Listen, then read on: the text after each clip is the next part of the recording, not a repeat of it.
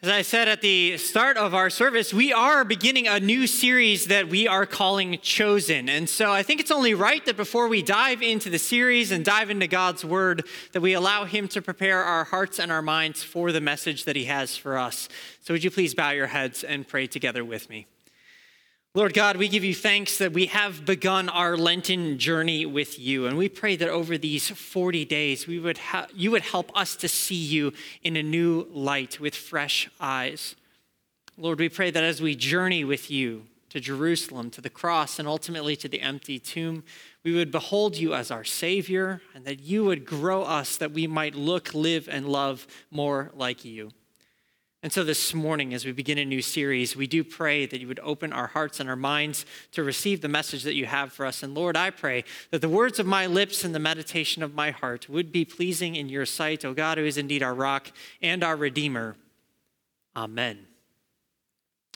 So we are calling this series Chosen, and our theme verse comes from this passage in John 15, verse 16, where Jesus tells his disciples, "You did not choose me, but I chose you, and appointed you that you should go and bear fruit, and that your fruit should abide."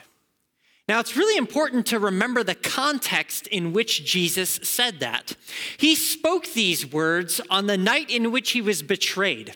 You see, he knew that in just a few hours he was going to be arrested, and that the following day he would be put on trial, he would be tortured, and he would ultimately be executed by crucifixion. And as a result, these words on this last night were kind of his parting address to his disciples. These were the most important things that he wanted them to know in light of everything that was about to come. And right here at the heart of it all, he says, "Remember, you did not choose me, but I chose you and appointed you that you should go and bear fruit and that your fruit would abide." And so we're going to be talking about this verse as we move through this entire series, but I want to start by looking at just the first half of that verse, where Jesus says, "You didn't choose me, I chose you." Why is that the most important thing for his disciples to know? Why does Jesus emphasize that? What is his reasons for impressing that upon their hearts? Well, to really understand that, I actually want to take you back to a story from when I was in college. You see, I went to the University of Illinois in Urbana-Champaign. And shortly before I went off to college, I kind of had this reawakening in my faith life. I had this moment as a junior in high school in which I realized that there was a lot more to this whole God and Jesus thing than I'd previously thought. And so I entered into college really wanting to grow in my faith. I ended up joining a campus group called InterVarsity. I got plugged into a local non-denominational church that really did a great job preaching from the scriptures and from God's word. And it was as I was a part of that church that they had these baptism weekends. And I remember, I think it was about my junior year in college now, that they were inviting people to come and be baptized. They said, we've got a baptism weekend coming up. If you've never been baptized before and you want to be baptized, we would love to talk with you. Likewise, if you've recommitted your life to Christ and you'd like to be baptized, we want you to go through our baptism class and to be baptized. And so I started really wondering, is that the right next step for me to take in my journey with Jesus? Should I go and be baptized? And as I kind of went back and forth on this one, I realized I needed to talk with someone, and I wanted to talk with somebody I respected. And there was in particular a professor that I very much looked up to. I looked up to him, first and foremost, he was very brilliant. I mean, this guy had a very sharp mind, but he was my professor of Catholic thought.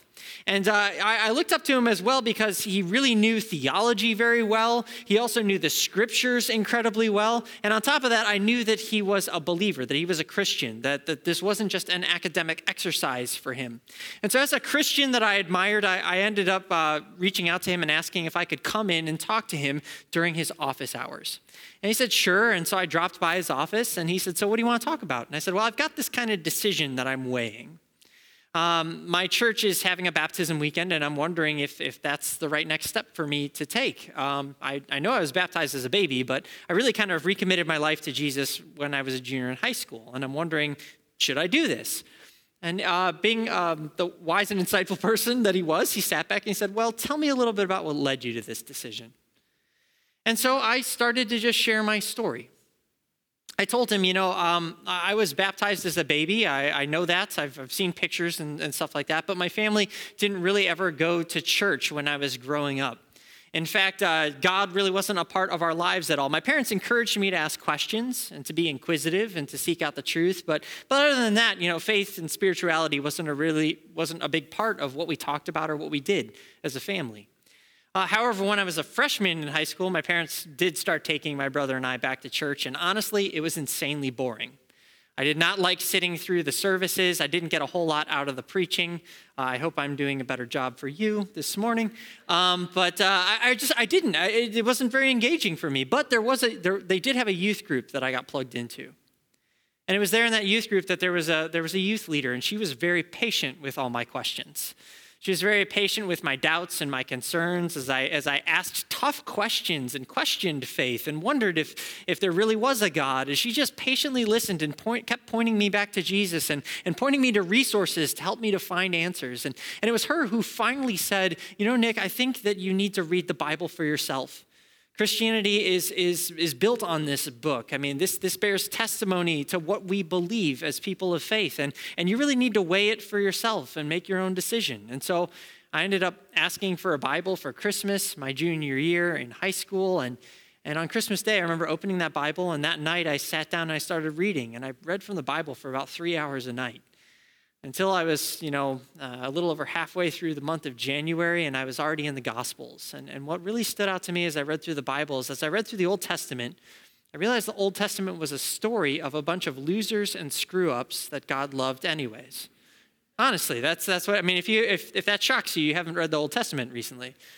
I mean, it's a story about people like Abraham and Moses and David. These people made horrible mistakes, and people who at one time weren't even looking for God, and yet God pursues them. And he loves them, and he calls them into a deeper relationship with himself.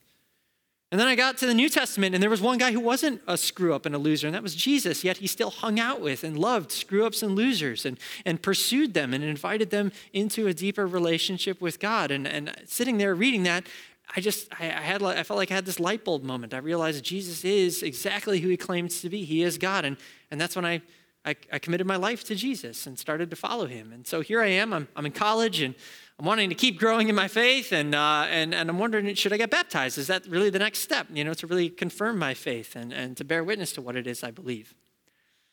And he sat back. He said, Nick, it's a really interesting story that you tell. You tell this story of a God who pursues people even when they weren't looking for him. A God who pursues imperfect people and draws them back to himself. And as I look at your story, I see that same God who called them has also been calling you. I mean, think about it for a second, Nick. You didn't choose which family you were born into, and yet you were born into a family where your parents brought you to the baptismal waters. They handed you over to God, and in those waters you received the gift of faith and the Holy Spirit, of forgiveness and salvation. You didn't choose what kinds of parents you would have, and yet they were parents who encouraged you to ask tough questions and to seek out the truth. You didn't choose to start going to church. Your parents brought you against your will, for crying out loud, when you were a freshman, so that you might be exposed to God's word. You didn't choose who was going to be in that youth group, and yet God sent you this youth leader, the one who was the person you needed, who was going to listen to your questions and point you to Jesus. And then think about this, Nick.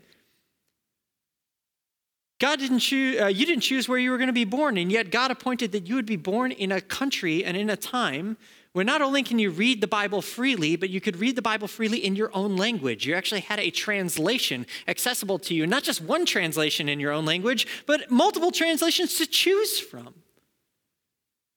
Nick, when I look at your story, what I see is that your life is covered in the fingerprints of God. You don't need to get rebaptized. Your baptism worked. And God has been pursuing you. And the only reason you started looking for him in high school was because he was looking for you first. You didn't choose him. He chose you. Through all the twists and turns, through all the questions and the doubts, even in the seasons when you were running from him, he was pursuing you. And what my professor was telling me as I sat there in his office is he's telling me something that the Bible is clear happens all the time. And that the way that God works is that he chases after people who aren't even looking for him. That he calls them back to himself. That even before we're aware of his presence, he is at work inviting us into a deeper relationship. I love what the psalmist writes in Psalm 139. Listen to these words. He says, "For you created my inmost being. You knit me together in my mother's womb. I praise you because I am fearfully and wonderfully made. Your works are wonderful. I know that full well. My frame was not hidden from you when I was made in the secret place, when I was woven together in the depths of the earth. Your eyes saw my unformed body. All the days ordained for me were written in your book before one of them came to be. How precious to me are your thoughts, God. How vast is the sum of them. Were I to count them, they would outnumber the grains of sand. And when I awake, I am still with you." See, the psalmist is giving glory to God because what the psalmist realized is that before he was ever born, God knew him fully. That before he was ever an idea, even in his parents' mind, God had seen all the days of his life, knew him intimately, created and formed and fashioned him in love. What the psalmist is saying is he's saying for all of us, every single one of us, we didn't choose God. God chose us. He chose to make us. He chose to form us in his image. And from the moment we're born, he embarks on a mission of pursuing us and calling us into a deeper relationship with himself. And what Jesus was telling to his disciples is he says, before you do anything for me, before you face anything, I want you to know one thing and one thing alone, and that is that I chose you. That's how precious you are to me. And the reason that was so important was because of what they would face. Jesus knew that they would face the same kinds of rejection that he faced. At one point, he even tells them, no student is greater than his master. If they're treating me this way, what are they going to do to you? He says that you have to take up your cross to follow me. He knows that the calling of a disciple is a high one with a great cost, but it all pales in comparison when you know the unfathomable love that he has for us. He says, when you know that, it can sustain you in hard seasons. So that when you go out and you make mistakes, which you will, face difficult seasons, which are coming, you can know that there's nothing that could ever separate you from my love because I chose you. I don't know where your journey in life has led you. I don't know if you feel like every decision you've made has been a mistake or if it's been only one detour after another. I don't know what messages you were told growing up, if you were told that you were a mistake and an accident. The message from Jesus for you today is that in God's eyes, you are precious. And that there is nowhere that you've gone in your life that he hasn't gone with you, even if you haven't seen it yet.